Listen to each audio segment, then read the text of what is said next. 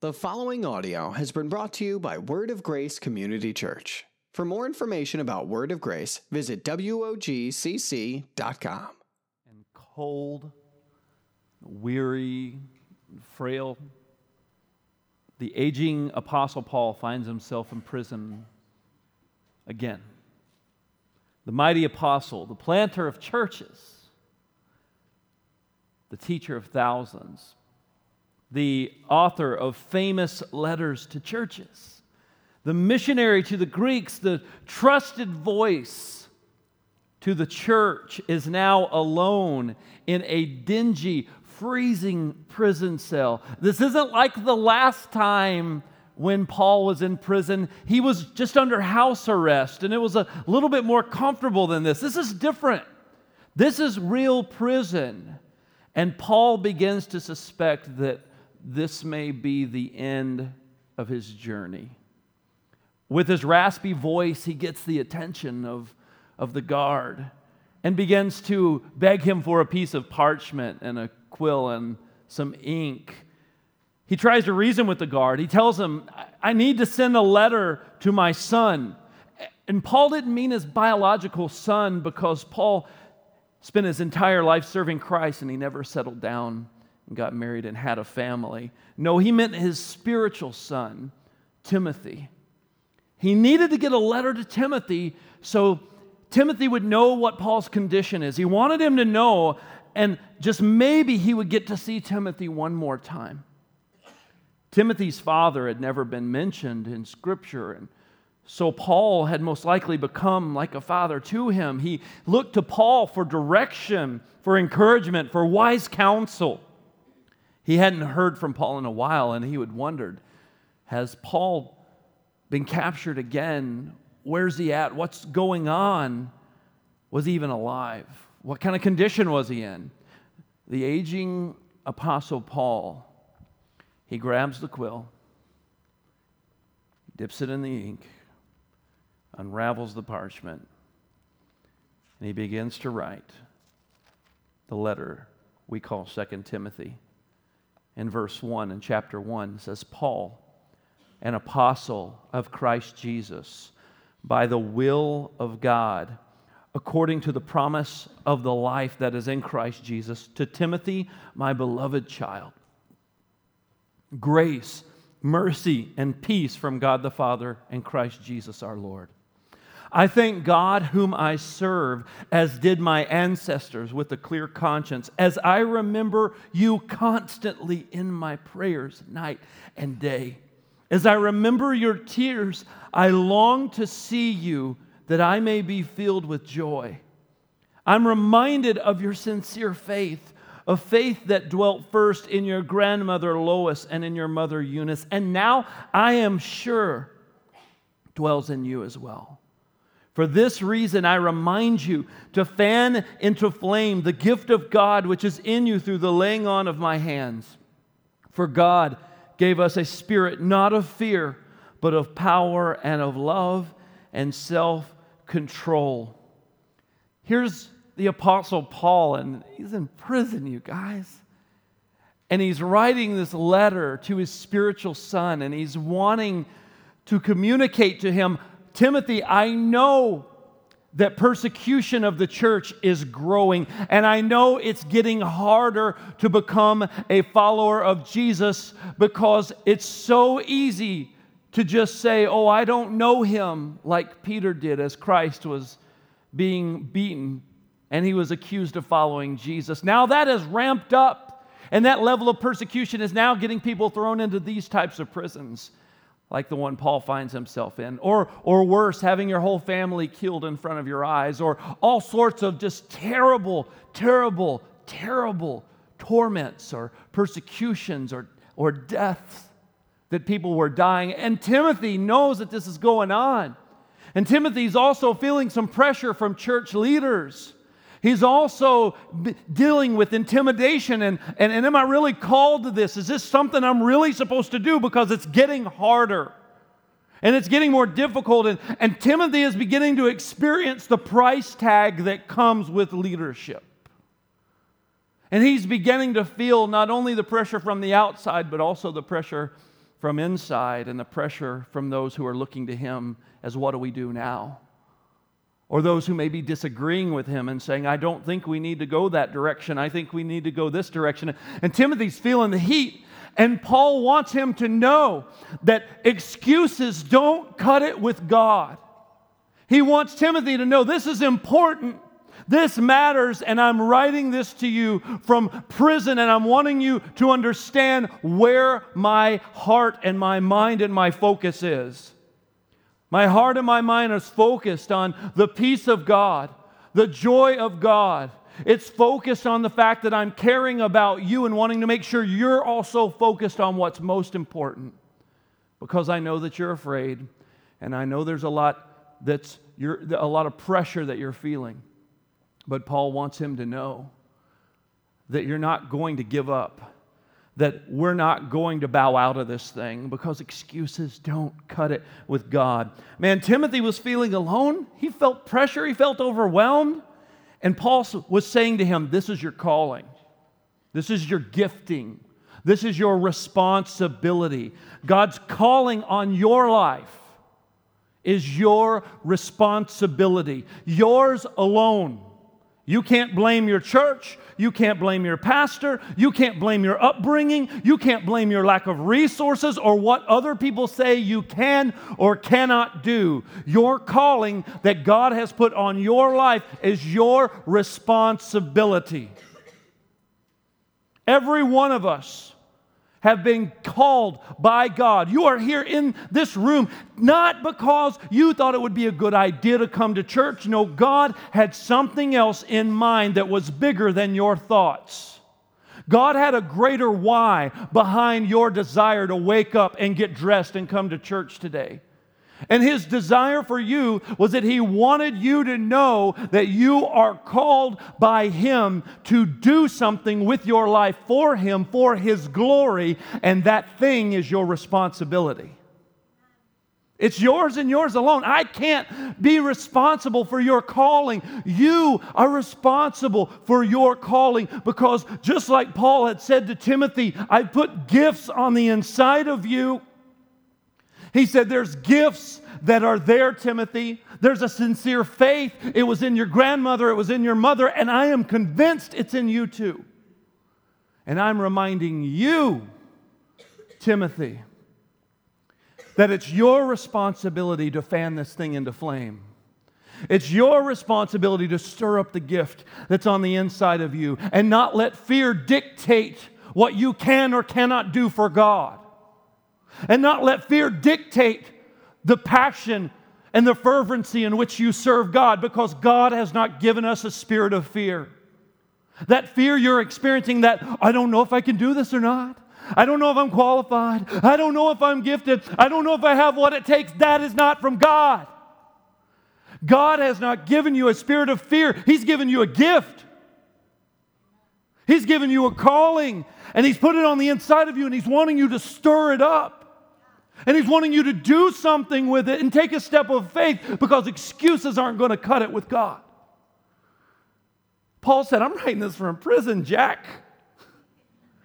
Excuses don't cut it with God. Paul knew that Timothy had a tendency to feel overwhelmed and to let that fear immobilize him from doing what God had called him to do. But Paul knew that if this truly was it, if this is the end of my life, I have to make sure that Timothy remembers this. I have to make sure this is my final will and testament to my son, to my spiritual son. This is the most important thing that he needs to hear in his life. And I want him to know these things, and I want him to feel these things and take responsibility for these things. He knew that he was going to be tempted to quit. He knew Timothy was going to be tempted because his spiritual father, the guy he's been looking to for advice and counsel, is probably not going to get out of this one. I hope I get to see him again. I long to see you, but I might not get to, and odds are I probably won't. And he knew that. And so he knew that Timothy had to get this. He knew Timothy couldn't get intimidated by the pressures that were around him to quit, because once Paul was out of the game, he would go, well, I guess I really don't want to play either. You see this in sports a lot. Especially basketball is my favorite. You guys know that. And sometimes a funny thing will happen on a sports team. When the superstar player goes down, the rest of the team rises to the occasion.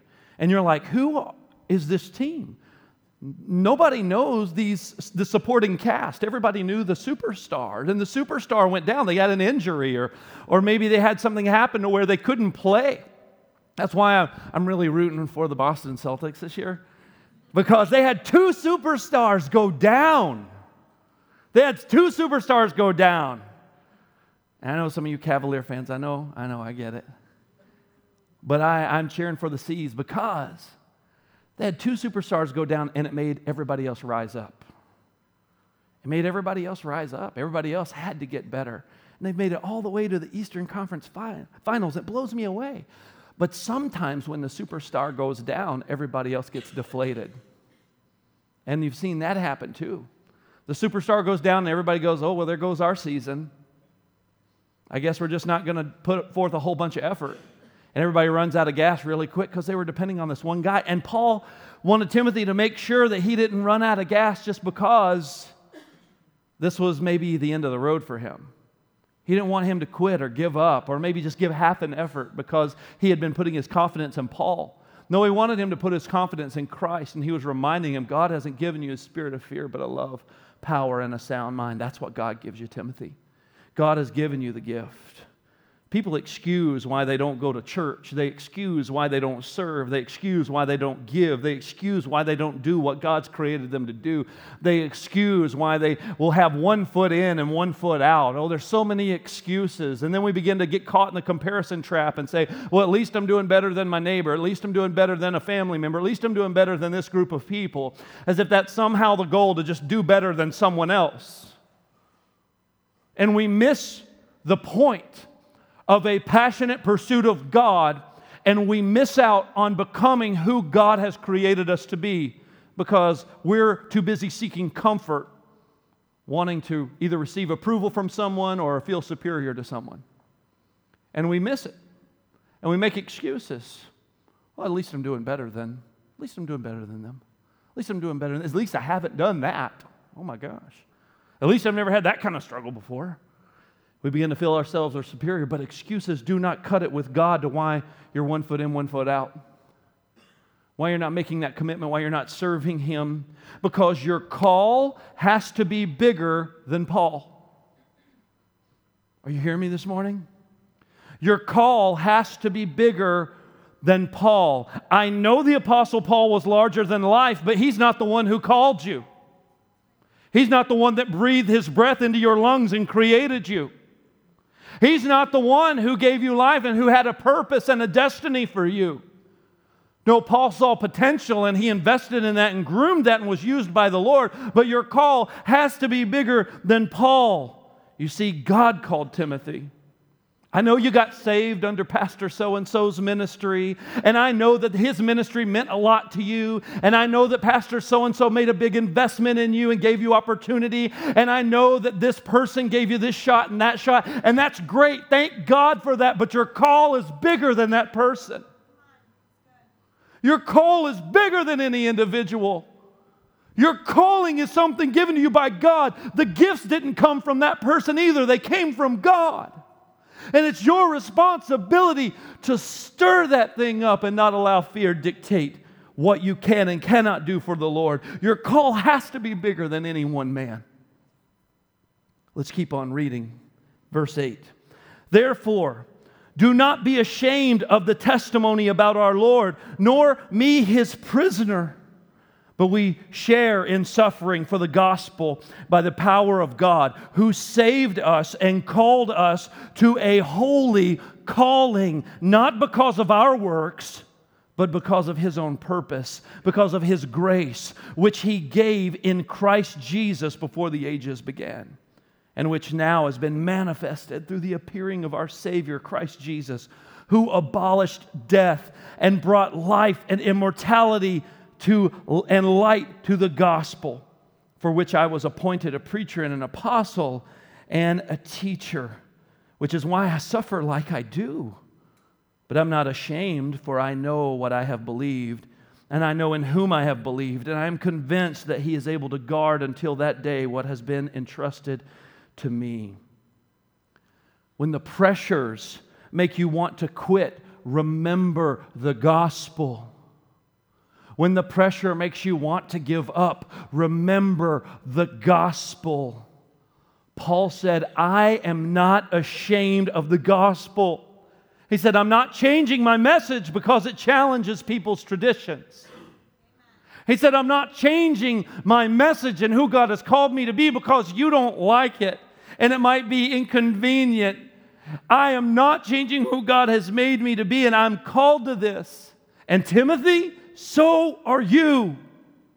So don't be ashamed of Jesus, and don't be ashamed of me just because when I preach this message, it got me thrown in jail, and you go, oh boy, if that got him thrown in jail, I better come up with my own version that doesn't get me thrown in jail. Because I really like my life.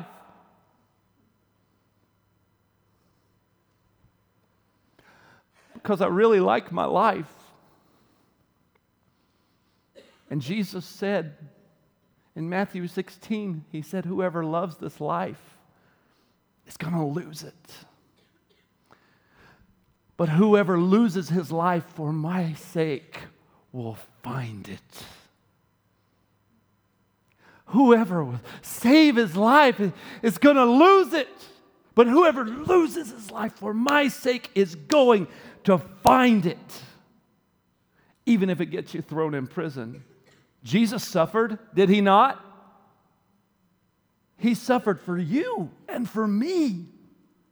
He suffered for us so we didn't have to suffer. Oh my goodness, that's not even fair. But that's grace, that we didn't get what we deserved, because we deserved what Christ went through on the cross, but we didn't get that. Jesus took it in our place so we didn't have to. And Jesus suffered. And Jesus wants us to understand that this faith also has suffering. And Paul suffered, and Timothy was going to suffer. And he may have been suffering in the moment that he read that letter. Timothy was suffering challenges, hardships. He was suffering people not liking him. Oh my goodness. I'm going to quit the ministry because people don't like me. I'm going to throw in the towel because nobody likes me. It's bigger than you. Here's the thing. Suffering, challenges, hardships, and people not liking you, that's kind of part of the deal. We're not in this just because everyone does what we want when they want, and we're not in this because of how we always get treated and celebrated, and we're in this because Jesus called us, because He has gifted us to do something with our lives that is bigger than any one individual, that He has called us to do something with our lives for Him, and He wants to do it through us. It's easy to change your message when your message ceases to be popular. Man, that's easy. That's what politicians do. They stand for one thing, and then it becomes an unpopular opinion with their constituents, and so they change their position so they can retain their power. And you see that all the time. Oh, I thought you used to think that way. Oh, yeah, that was just to get your vote so I could keep my job. Politicians do that. That's not what we as Christians are called to do. It's easy to question your calling when it ceases to make you popular with certain people. It's easy to question, should I really be passionately pursuing God and really giving Him everything? Because, man, it sure is making people look at me funny. Jesus said, when you pray, don't be like the Pharisees who stand out on the corner and pray out loud. And don't be like the Pharisees that when they fast, they disfigure their faces and just make this I'm fasting face. This is my I'm fasting face. You look awful. You must be fasting. No, my face is just stuck like this. I don't know. He said, don't be like them. He said, don't pray out loud so you can be seen of men. He said, because if you want to pray out loud to be seen like men, be seen of men, he said, they've already got their reward. Guess what their reward is? They are seen of men. I hope you enjoyed that, because it had no eternal bearing at all. And we're supposed to live our lives in light of eternity. We're supposed to live our lives to make an eternal impact. not to get a pat on the back. Amen? And Paul's trying to get this through to Timothy because he knows it's tough. We often become afraid of what we lose if we choose to abandon ourselves to Christ and truly accept the calling that God has for us. That's what we always weigh. We always throw it on the scales of our heart. What are we going to lose? What's this going to cost me? Whoever loves his life is going to lose it. But whoever loses his life for my sake is going to find it. That's what Jesus said. That's not easy. I uprooted my family from comfort, from familiarity, to move 900 miles to preach the gospel and to pastor this church. That wasn't easy. And it wasn't easy once we got started, no matter how much support or how celebrated that I was in that moment, people encouraging me. I appreciated all of that. But it was still hard. And then there's hard decisions. And then there's hard parts along that journey that made you go, oh, what am I doing? I don't know what's happening here. This isn't very fun. There were times that were fun, and then there were times that no fun. I want people to like me. But whoever loses his life for the sake of Christ will find it. You will find something that you didn't even know you were looking for, because your heart is trying to draw you to the things of God if you belong to him. And the Spirit of God in you is trying to draw you to the places that he wants you to be and the things he wants you to do and the relationships he wants you to have. And yeah, it might be tough, but it's for the glory of God.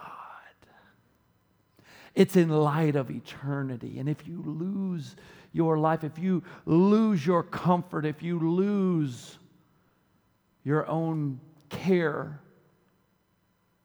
for what other people may say or do, you will find something so much greater.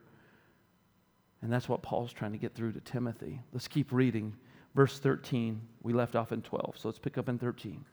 Paul says this, he says, follow the pattern of sound words or sound doctrine that you've heard from me, in the faith and love that are in Christ Jesus, by the Holy Spirit who dwells within us. Guard the good deposit trusted in you. You're aware that all who were in Asia turned away from me, among whom were Phygellus and Hermogenes, or whatever, Herm. May the Lord grant mercy to the household of Onesiphorus. If you're pregnant and you're looking for baby names, pick that one. I would love to dedicate your baby. Sorry. For he often refreshed me and was not ashamed of my chains. But when he arrived at Rome, he searched for me earnestly and found me. May the Lord grant to him, and may he may find mercy from the Lord on that day. And you well know all the service he rendered at Ephesus. Keep reading, chapter 2. You then, my child, be strengthened by the grace that is in Christ Jesus, and what you have heard from me in the presence of many witnesses, entrust to faithful men who will be able to teach others also. Share in suffering as a good soldier of Christ Jesus. No soldier gets entangled in civilian pursuits, since his aim is to please the one who enlisted him. An athlete is not crowned unless he competes according to the rules. It's the hard-working farmer who ought to have the first share of the crops. Think over what I say, for the Lord will give you understanding in everything. And remember Jesus Christ, risen from the dead, the offspring of David, as preached in my gospel, for which I am suffering, bound with chains as a criminal. But the word of God is not bound. Therefore, I endure everything for the sake of the elect, that they also may obtain the salvation that is in Christ Jesus with eternal glory. The saying is trustworthy, for if we died with him, we will also live with him. If we endure, we will also reign with him. If we deny him, he also will deny us. And if we are faithless, he remains faithful, for he cannot deny himself. God has called you, every one of you. Maybe not to be in a position like what I'm in as a teacher of the gospel and a pastor and leader of a church. That may not be your gifting. That may not be your calling. And that's okay. That doesn't make me more special than you. That doesn't make my calling more significant than your calling. God has called you. Some of you have been called to be business owners, and God wants you to be a business owner for the glory of God. And He wants you to treat employees with respect and show them the gospel by the way you live your life. Some of you have been called to be amazing mothers and women who are raising up and nurturing the next generation that is going to take the gospel forward. Some of you, God is calling to be a great neighbor and to go into love on your neighbors and to care for them and to show them the gospel by the way that you live your life. Some of you, God is calling to be a small group leader here at this church because there are people that need to be discipled and invested in. And because of that, God has been pulling on you, but you've been going, I don't know if I've got what it takes. And God says it's not about you. Well, that's uncomfortable. Perfect. Because if it was comfortable, it would be dependent on how awesome you are. And you're not that awesome, so you should sign up. Not because you're awesome, but because you're willing. Are you hearing me this morning? We stay away from the things God tugs on our hearts because we go, well, I can't do this. Well, get I out of the way. And get in line with all of the other people in the Bible that God used that said they couldn't do it too. Hey, Moses, I want you to go lead the children of Israel out of 400 years of slavery. But you got the wrong guy. Exactly. I picked the wrong guy on purpose because it's not about your ability. It's not because you're a great speaker, because you're not even good at that, Moses. You're like the worst speaker. This is going to be awesome. You can't even talk that great. This is going to be awesome because it's going to give so much glory to God. Because someone can't depend on their own strength. They got to depend on God. Oh, well, what about Jeremiah? Jeremiah, God calls him, and Jeremiah says, oh, Lord, I'm too young. Okay, perfect. I love it. You are too young. You're exactly right. You're super unqualified to be doing this, but I pick you. Because when I start moving through you and doing things through you, people are going to go, that's got to be God. That guy's way too young. It doesn't make sense. He doesn't have the proper training. He doesn't have the proper degree. He doesn't have the proper experience. Oh, no, but he was God's guy. What about Peter as a fisherman? No training whatsoever. Jesus goes, tax collector. Yeah, come follow me. Fisherman. Yeah, come follow me. Who are you picking, Jesus? Why didn't you go knock on the door of the seminary? No, those are the people that he actually began to challenge the most because they thought that they were qualified. Look how qualified I am. And Jesus said, yeah, you're a whitewashed tomb. You're pretty on the outside, but on the inside, you're full of dead man's bones. Let me go talk to the fisherman. That's who I want to invest in. I want to go invest in the tax collector, the guy everybody hates.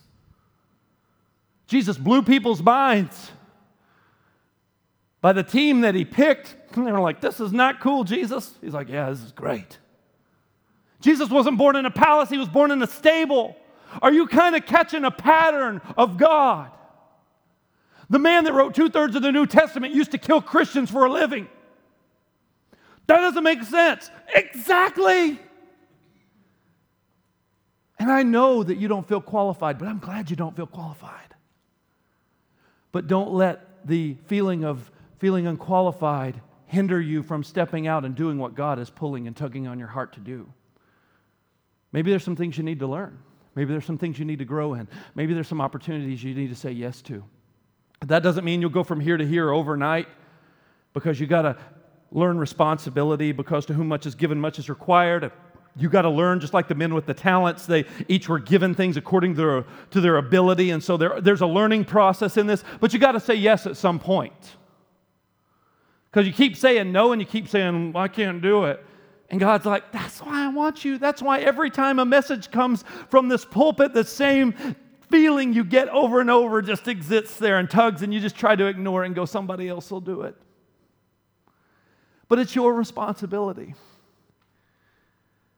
It's your responsibility. And don't belittle the thing God's calling you to do. It doesn't matter if God is calling you to stand and say, hello, welcome to Word of Grace. Here's a bulletin. Glad you're here. That has to happen. That's something that God may be putting a gift of hospitality in you that prepares someone's heart to hear the message of salvation. God may be tugging on your heart. He's just saying, are you willing? Are you available? Or are you going to let fear and all the things you feel not qualified to do keep you from doing the things that God has called you to do? I'm busy. So is everybody else. We've all been given the same 24 hours in a day. It's not that you're busy, it's that we got the wrong priorities. We say yes to so many things that God's saying, what are you sacrificing for me? And folks, God has been challenging me with this lately, because being a pastor, church is easy for me. It's not a sacrifice. Loving our church family is something that not only I'm called to do, but it's something I do here as a pastor, because this is the job that God has given me for this day and time. Your job may be that you work at Bemis at a factory, or you work at Kohler Company or whatever. That may not be your job, to get to do church all the time. And so I had to ask myself, what am I giving up? What am I inconveniencing myself for God? And I still don't have a good answer. I'm ashamed to say that. Because I can go, oh, I spent time praying for our church. I've prayed today. I've spent time in the Bible because I prepared a message today. That's what I do. But what am I giving up for God? What am I giving up for Him? What am I being challenged in? Because He said in Romans 12 and 2, in Romans 12 and 1, to present our bodies as a living sacrifice. What am I sacrificing for God if it's... You hear what I'm saying this morning? What are you sacrificing for God? What are you inconvenienced? Because if it's all convenient, then it doesn't require God. If it's all convenient, it really doesn't require God. You can just handle it on your own. That's great. Just like when you've got money in the bank and your car breaks down and you had money to pay for it, you don't stress out as much. It's not as big of a challenge. You just write the check. Boom, good. Boom, boom, boom. There you go. Wasn't that big of a hit on our bottom dollar because I had to replace a tire. But you've been there too when you didn't have it, right? And that thing happened to the car or the furnace goes out. And you're like, oh, how are we going to do this? And it's a challenge. And then you got to say, well, we got to say no to this, and this to be able to make this happen.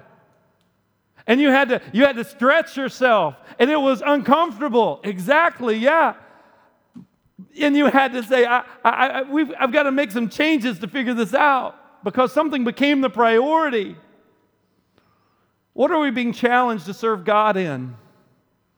To move around our priorities that stretches us beyond our capacity, that stretches us beyond the margin that we have in our schedule. Is He worth it? You see, God has called you. Do you think you're sitting in this church today by happenstance? No, I don't think that. I think that you're here because God wants to remind you of your calling. He wants to remind you of your gifting. He has put something on the inside of you to accomplish the call that He has called you to for your life. And He wants you to be reminded to stir up the gift, to press through fear, to endure hardships, and to keep your eyes on Jesus, the author and the finisher of your faith. We've all been called to the ministry of reconciliation.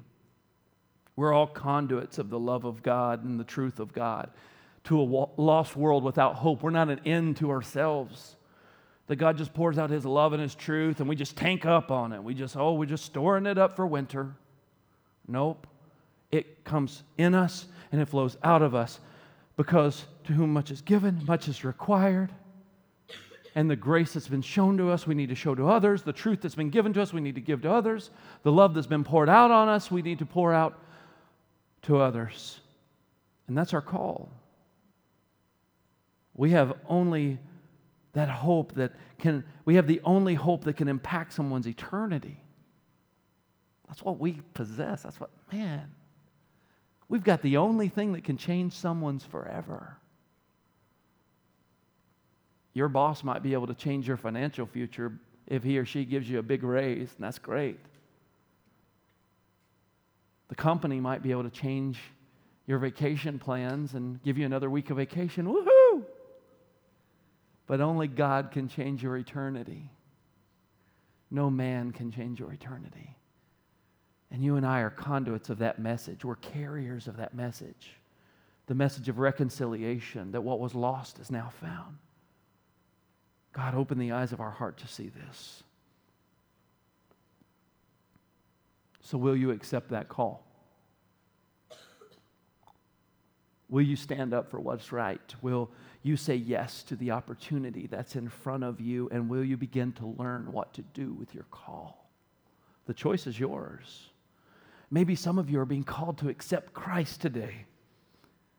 Maybe you're called to accept Christ right now because you've been hearing this message of the cross. You've been hearing this message about the gospel and the goodness of God, but you haven't surrendered to it because you're worried about what somebody else is going to think, because you're worried about what someone else might do, because you're afraid of what you're going to lose. And today is the day of salvation for you, where Jesus is saying, yep, I was gunning for you today. I want you to give up. I want you to surrender. You've been on my heart. Stop running. Today is the day to accept the call of God. Some of you have been sitting on the sidelines way too long. And God is nudging you today. Get in the game.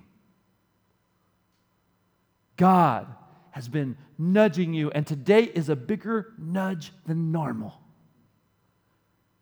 It's a bigger poke than normal. I hope your ribs are a little sore because it's not your spouse elbowing you, but because it's the Holy Spirit saying, it's you. It's you. I'm talking to you. It's time to get in the game. You've been sitting on the sidelines for too long being a soaking sponge of all of the things that God has been doing in our church. And He's calling you to be more than a sponge. Today is the day for that. Some of you used to be set on fire for God. You used to be so passionate about serving the Lord, but somewhere along the way you got disappointed. Somewhere, some pastor, some church leader, some friend, some person that was called a Christian or a teacher, they disappointed you and they wounded you and they hurt you, and you thought it extinguished your fire. They didn't love you through a challenge. They didn't say the right thing. And you miss out on the fact that they're human because you point back to them as the reason that you can't move forward. I don't want to be hurt in a church like that again. I don't want to get close to church leadership because I'll just get hurt again. I don't want to get too involved. Stay out here on the sidelines on the fringe. I'll get hurt again. But you were so passionate for God. You gave up so much for God. You inconvenienced yourself so much for God. And you're like, man, you look back on those years as years ago, as if way back then, man, if I could just recapture that. And God's like, no, I don't want you to go backwards. I want you to go forwards. But you got to stir up the gift. You got to say yes. You got to stand up and go, I'm going to inconvenience myself, even though everything within me is cringing right now. I'm going to say yes. Not for your comfort, not for your convenience, no excuses, no fear, Timothy. As a matter of fact, it probably will be inconvenient. I can guarantee it. Because God is not calling you into convenience. I promise you, you might not even like it. Way to encourage, Pastor. It may not be convenient. Matter of fact, it'll probably be really inconvenient, and it's going to require you to give up some things you don't want to give up. But God's saying, give it up. God's saying, let go of the grudge. Let go of the bitterness. Let go of the unforgiveness. Yeah, but I've been so close to it. We become such good friends. Yeah, it's time to let it go. Even the good things. It's not always the sin that he wants us to let go of. Sometimes it's the good things. Those are the harder ones to let go of. We obviously know we're Christians. We hear the Bible taught and we read the Bible and we pray to God. I know I'm supposed to give up sin, but you mean that good thing? Oh, that too, huh? Yeah. Because if you hold on to the good thing too much, it becomes an idol and then it becomes sin. Not sin for everyone, but sin for you. Because you begin to hold on to something that you thought you always needed to have, and God said, no, I'm wanting that too, because that's got your heart, and I want everything. And he's the only one that's worth everything. Amen? He's the only one that's worth everything. I don't know what God is doing in you, but man, I don't even know what God is doing in me, but it is messing me up. It's wrecking my life. Yesterday, I was going to go help a friend of mine put up a fence. And I was going to get in my truck so casually, and God said, where are you going? I said, what do you mean, where am I going? He said, you left your Bible on the kitchen table. I've got it on my phone. It's cool. He said, go back and get it. Okay. I don't know what God's doing in me, but he didn't want me to get in my truck without my Bible, because he doesn't want me to forget why I'm here. And he doesn't want you to forget why you're here either. He doesn't want you to forget that you've been called to something. He doesn't want you to forget who you are. He doesn't want you to miss this thing. He doesn't want you to miss it, and it's going to be hard. And it's going to be inconvenient, but he's called you. He's called you. God, help us. Help every single one of us in this place today to submit to what you're doing in us. Help us to submit to what you're trying to show us and stop fighting you and wrestling with you. Show us, Father, your clear path, your clear, even if we don't understand it, even if we don't necessarily even want to do it. Lord, help us to submit our will to your will, because it's not about us. This is not about us. This Sunday morning thing, Lord, we acknowledge is not about us. It's not Christian entertainment. This is us worshiping a holy God and getting to hear from him, because, Lord, you not only speak to us through your word, but you also take your word and speak to individuals through your Holy Spirit. Thank you, Holy Spirit, for speaking to people's hearts today, for pulling something out of them, to remind them to stir up the gift of God, to awaken to the call, to accept the call, to be the men and women you've called us to be, to not make excuses any longer. Help us to do that, O Lord. Help us to do that. In Jesus' name, amen. Thanks for listening to this sermon from Word of Grace. For more sermons or any other information, visit WOGCC.com.